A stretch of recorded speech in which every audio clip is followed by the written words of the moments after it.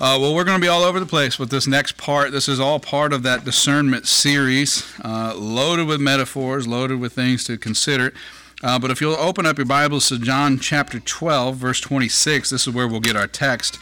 And we look today at Christians and purpose. And I'll just point it out now for the next few weeks. The messages are going to be Christians and most of them usually start with the letter P. Christians and purpose. John chapter 12, verse 26 says, "If any man serve me, let him follow me, and where I am, there shall also my servant be. If any man serve me, him will my Father honor."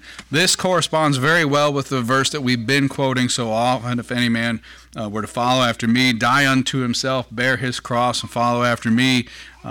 If they don't do that, they're not fit for the kingdom, Christ says. That ties in well. This is sort of the next part of that. In short, when considering Christians and their purpose, it is to follow Christ. Our purpose is to serve Christ. In gratitude for the eternal salvation of our souls, this should not be a thing of great difficulty. It becomes so, however, when we have lost sight of his teachings. Let us consider then his teachings for us. I'm going to read you all the points. If we don't go too long, we're not going to get through many of them. But the first is that we are called to leave our own kindred. The second, to hate our own lives. The third, to bear our own cross. Fourth, forsake our own possessions. Fifth, to continue in his word. Sixth, love one another. And seven, bear fruit in kind. We'll begin with leave our own kindred, and we see this best illustrated in Luke 14. If you'll turn there with me, Luke 14, starting in verse 25. Luke 14, verse 25, "And there went great multitudes with him, and he turned and said unto them, If any man come to me, and hate not his father, and mother, and wife, and children, and brethren, and sisters, yea, and his own life also," which is where we get the future point in this outline, "he cannot be my disciple. And whosoever doth not bear his cross and come after me cannot be my disciple. For which of you, intending to build a tower, sitteth not down first and counteth the cost, whether he have sufficient to finish it? Lest haply, after he hath laid the foundation and is not able to finish it, all that behold it begin to mock him, saying, This man began to build and was not able to finish. Or what king, going to make war against another king, sitteth not down first and consulteth whether he be able with 10,000 to meet him that cometh against him with 20,000? Or else, while the other is yet a great way off, he sendeth an ambassage, and desireth conditions of peace. So likewise, whosoever he be of you that forsaketh not all that he hath, he cannot be my disciple." And a lot of this text is going to carry over into these future verses. Now, some are going to hear these points, and you probably already heard a few already, and say, I don't know if God's asking that. And some will say, God's asking way too much. And many a commentator have debated, did the Lord really mean hate these brethren, these sisters, these wives, these mothers, these fathers? Maybe it was a level or degree of love. I've heard that a lot from pulpits, actually, that he meant that he must love God, the Father, love Christ Jesus, the Son, more than he loves these others. I'm not going to spend an entire sermon trying to explain the degree for which we are to love God and hate the others. But I'm going to tell you this, if it is degrees, and he uses the word hate here, then it's a pretty severe degree, is it not? Now, he's not telling us to not love these others. He's telling us to love him most. He's not telling us to not have a desire unto our spouse, or younger folks, to not have a desire unto your parents or to honor your parents. He would never contradict the law, but he's saying to love him most.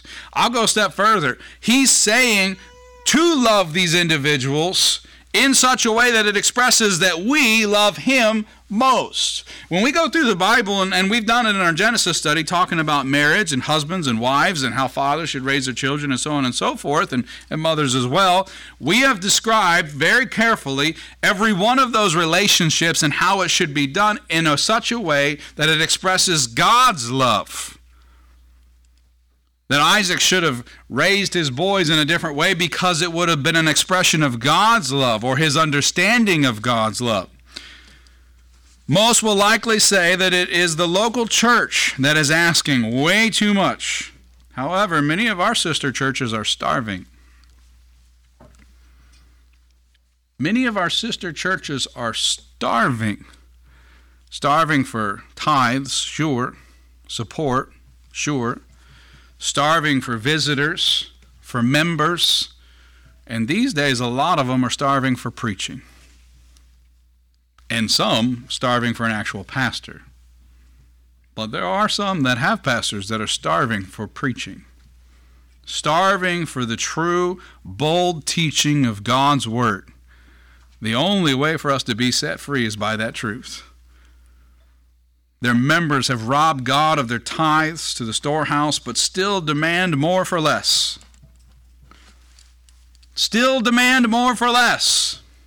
Can you imagine being members of a church, and maybe you can imagine being members of the church that spends money towards the streaming and all these things that we do, but they tithe less and less and less. None of these are cheap. Those who require and ask more of their pastor, maybe more of the staff, if they have a staff, more of the Sunday school teachers, and so on and so forth, but they tithe less and less, which results in a low wage for those who are called to serve these roles. Even still others have been born again, refuse to be faithful. They refuse to submit. They refuse and stubbornly withhold that which is truly God's. You don't rob me. You don't rob the brethren. You rob God. In turn, you rob us because your lack of expressing your love for God translates to less for God's people to be able to use to fulfill the ministry, redirecting, meaning they can do less. So we see that this is not just mother, father, husband, wife, brother, sister. This is brethren, spiritual brethren. The command in his teachings is to leave our kindred, leave the traditions of man, leave those worldly lusts that we have been, most of us, raised with, if not just raised around. No, beloved, it is not the church that asks too much, but rather us that understands and serves too little. We've said recently that the Lord has required or requested that those who are burdened and heavy laden come under him. But how many are ever burdened and heavy laden with spiritual things? We can get burdened and heavy laden with a lot of things. But how many of us are burdened and heavy laden with spiritual things? Listen to what Paul says, 1 Corinthians chapter 6, starting at verse 15. Know ye not that your bodies are the members of Christ?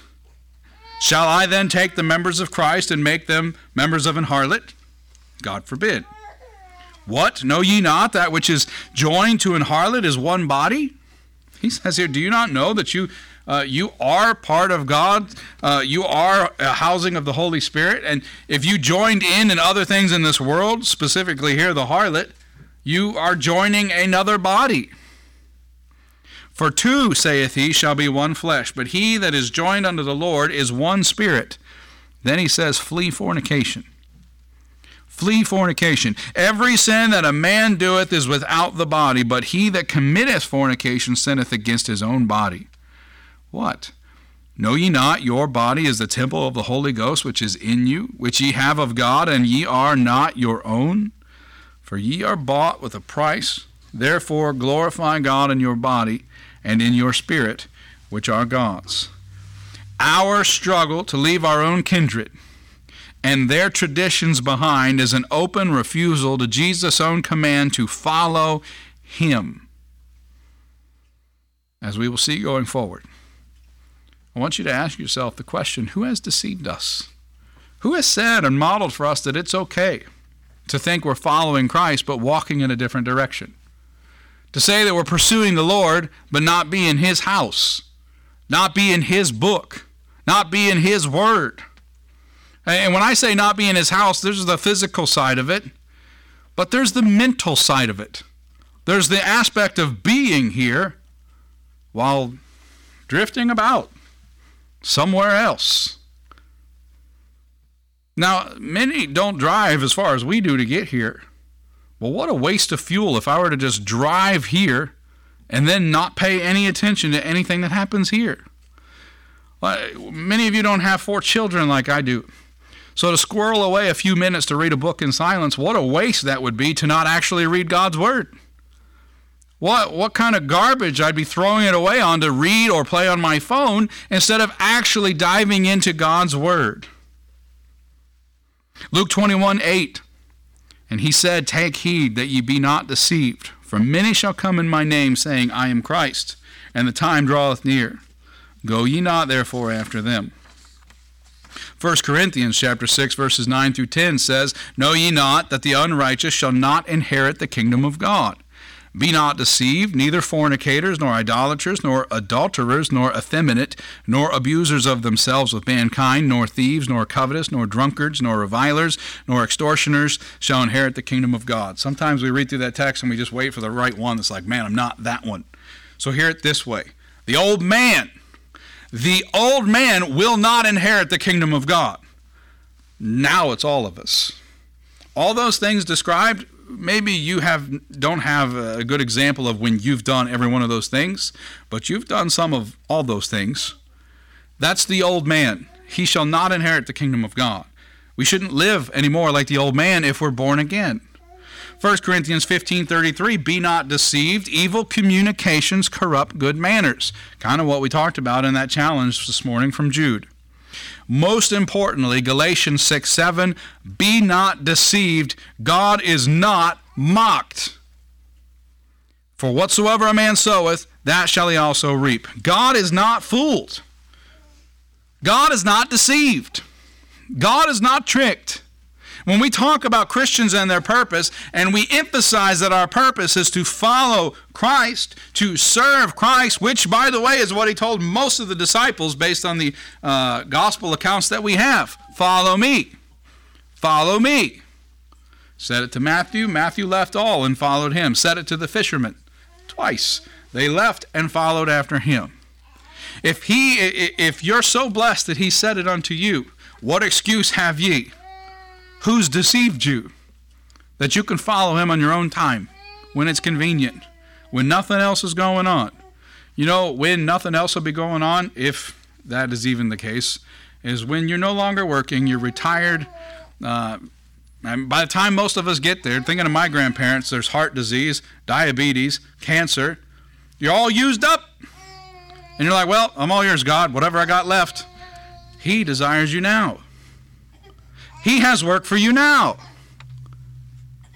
If his calling on your heart has come before this hour, follow after him.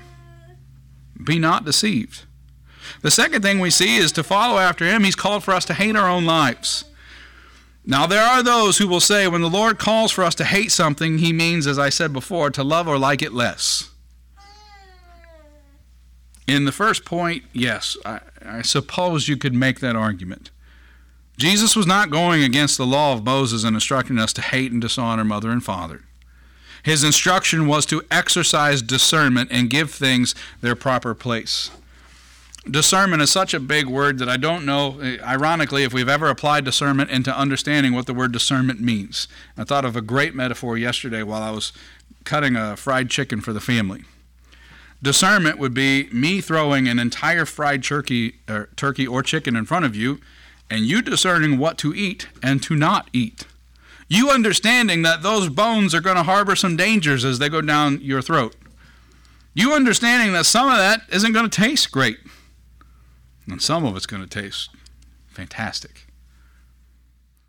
That's probably the easiest metaphor for a Baptist to understand. That's the sacred bird, as Tom Ross likes to call it. We all understand fried chicken. So understand and exercise discernment in your lives. You don't need to go out and eat bones, cold and virus-infected meat that maybe wasn't even well cooked. When this tastes so much better. This is the meat of God's Word, the fresh meat off a chicken that's been cooked, prepared with love and care. And Livy and I, we love that skin. That's not good for you at all, but we love it. but discernment exercised here. Listen, Matthew 10:37, he that loveth father or mother more than me is not worthy of me. You have to exercise discernment here. And he that loveth son or daughter more than me is not worthy of me. Again, you have to exercise discernment. There's a little bundle of joy at the hospital waiting on all y'all. If you're God, you got to love him more. That's tough. That's tough. Spend some time in the NICU like they're doing, like we've done. It's tough. But he's a gift of God. He is a gift of God, a product of God, a sign and an expression of love from God. Imagine the irony to say, I love this gift more than the giver. And that's what a lot of us do come Xmas time. Irony of ironies. Exercise discernment. Keep in mind, as you perhaps consider your next excuse to avoid faithful service to the Master, he uses the phrase there in Matthew 10:37, is not worthy of me. Who makes that decision? Who holds that scale? Who looks upon the scale and makes the final assessment, not worthy? Depart. He's not lived a life for me. He lived a life for himself. She's not desirous of my will for her. She's desirous of her own will, of her own contentment, of her own enjoyment. When I consider the use of hate when it comes to our own lives, speaking again of that old man nature, we want to consider the word Jude uses in the following text, which we'll get to in our Jude study eventually. And the way he uses it is detest.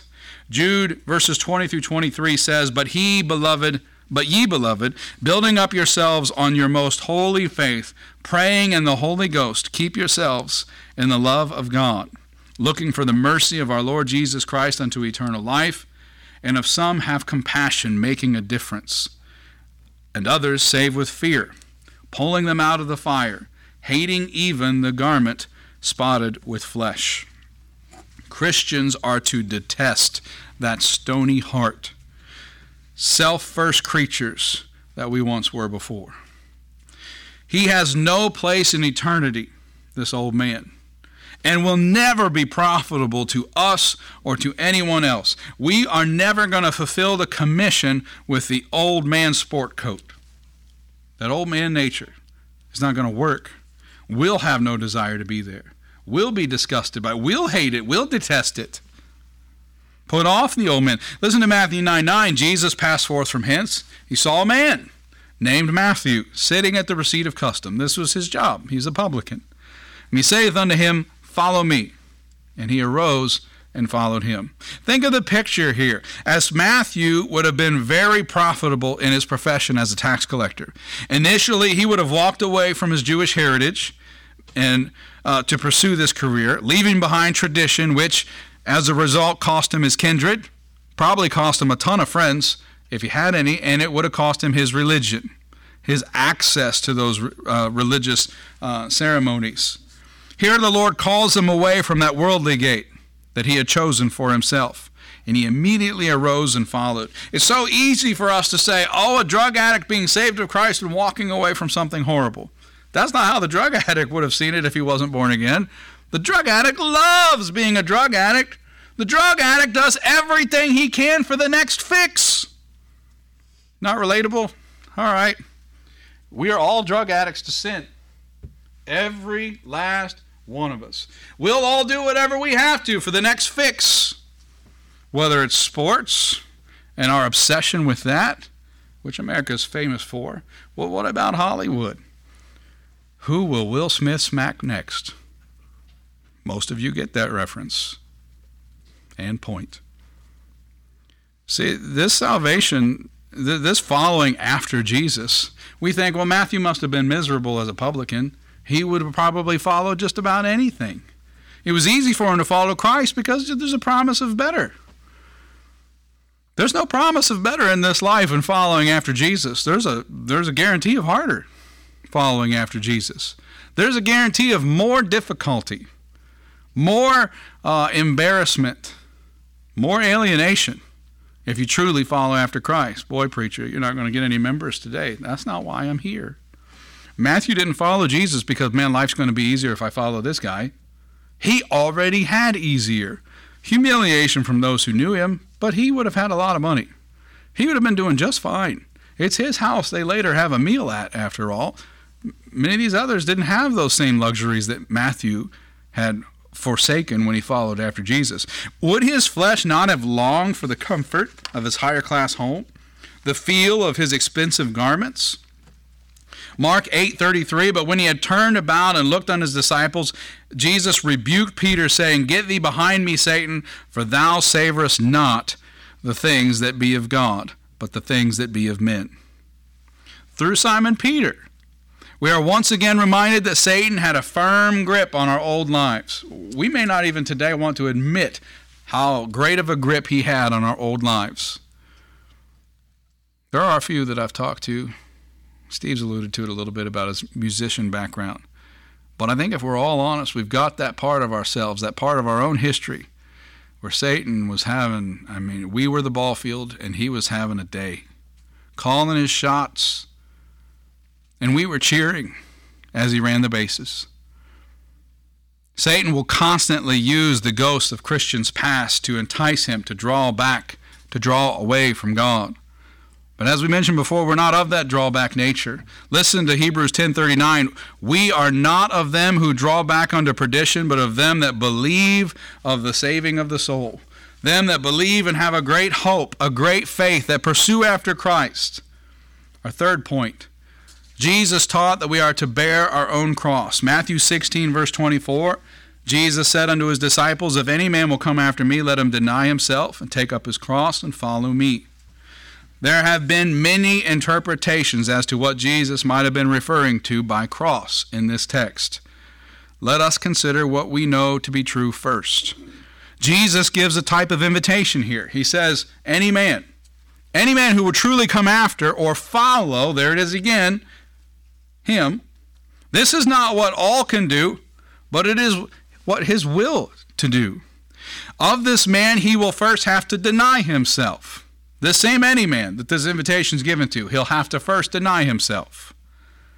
This is akin to what we've described above. Self is not welcome in the journey ahead. This highway of holiness that we talked about last fall in Isaiah, well, Isaiah could tell you himself in chapter 6, he was destroyed long before he started talking about that highway. He was destroyed. There were great woes upon Isaiah. Self is not welcome on the journey ahead. Jesus says himself it's going to be hard. That's going to be a hard burden for you. I've removed the stony heart. I've replaced it with one of flesh. You're going to feel things now. And it's going to be difficult. It's going to be embarrassing. You're going in an opposite direction of where you were going once before. You might be called upon to take a stand. I've met grown men who are terrified to pray, so they'll never join a church. It's going to get way harder than that. It's going to get way harder than that. John Bunyan is not a name we know because he prayed in front of people.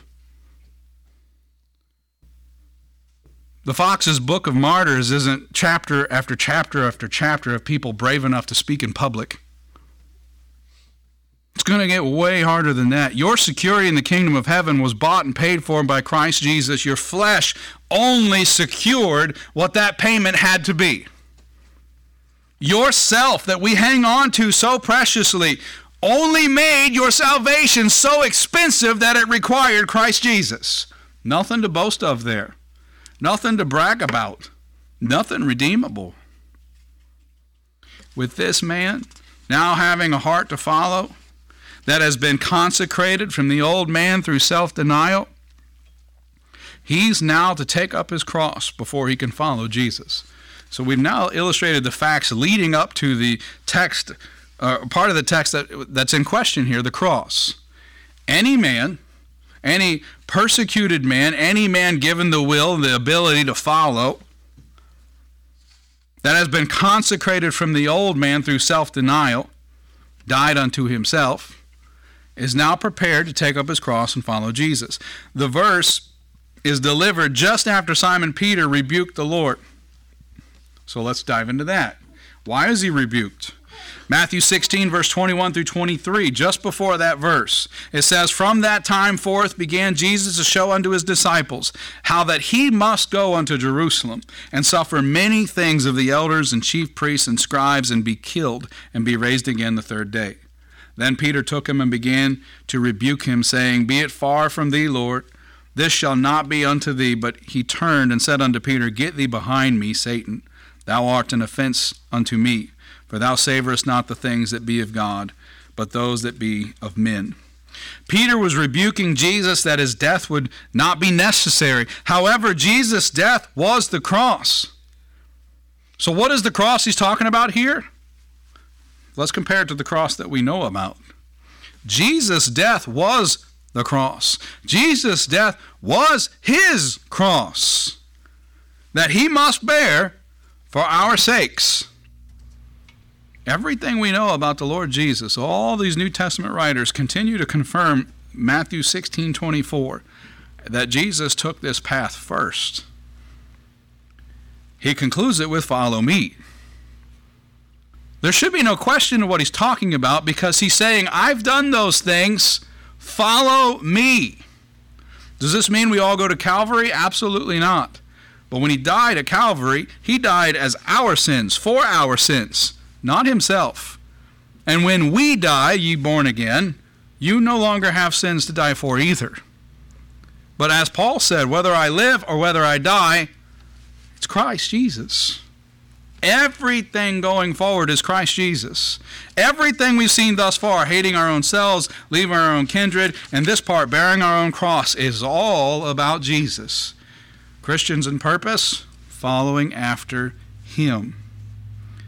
Consider the verses that follow. Matthew 16, verses 25 and 26. "For whosoever will save his life shall lose it. And whosoever will lose his life for my sake shall find it. For what is a man profited if he shall gain the whole world and lose his own soul? Or what shall a man give in exchange for his soul?" Your kindred, your lives, and your possessions are now forfeit. Go and live for Christ. The fourth point, we are to forsake our own possessions.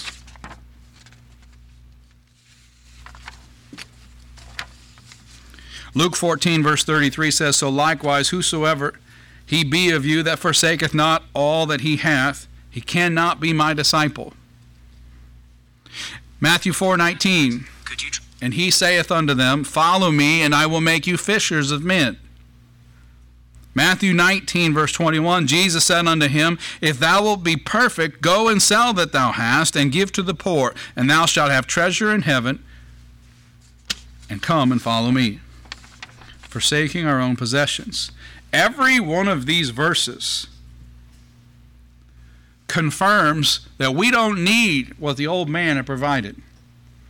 We don't need what the world has. It's when we've convinced ourselves that we have some desperate need of these things that socialism creeps in. It's when we have committed ourselves to the need of these things that we take jobs that keep us away from the Lord's house. It's when we've convinced ourselves that we need what this life has to offer so bad, we forsake our children. We forsake our spouses. In this study, I've done a lot of reading about those successful people in the world that were so dedicated and so obsessed with a level of success and achievement in life that they laid out as the pinnacle for themselves. And they lost everything else. The pinnacle for the born-again believer is to follow Christ. The means to our success is that we're only focused on him. The elements of our feeding, of our sustainability, are provided for by him. We've been looking at that in Jude. Mercy, hope, love, multiplied, all the things that we actually need for what he's actually called us unto, he has provided. The Comforter being within us, a continual sustainment within us, a reminder of our purpose, our calling, and our ability resting in Christ Jesus. This is his will for us. This is his purpose. Let us be faithful and pursue after that. We'll continue this lesson next Sunday, but be disciplined, beloved. Be disciplined. Crave the meat. No one's ever said, I just desire a chicken bone so bad. So why eat it? Apply discernment to what you do with your time.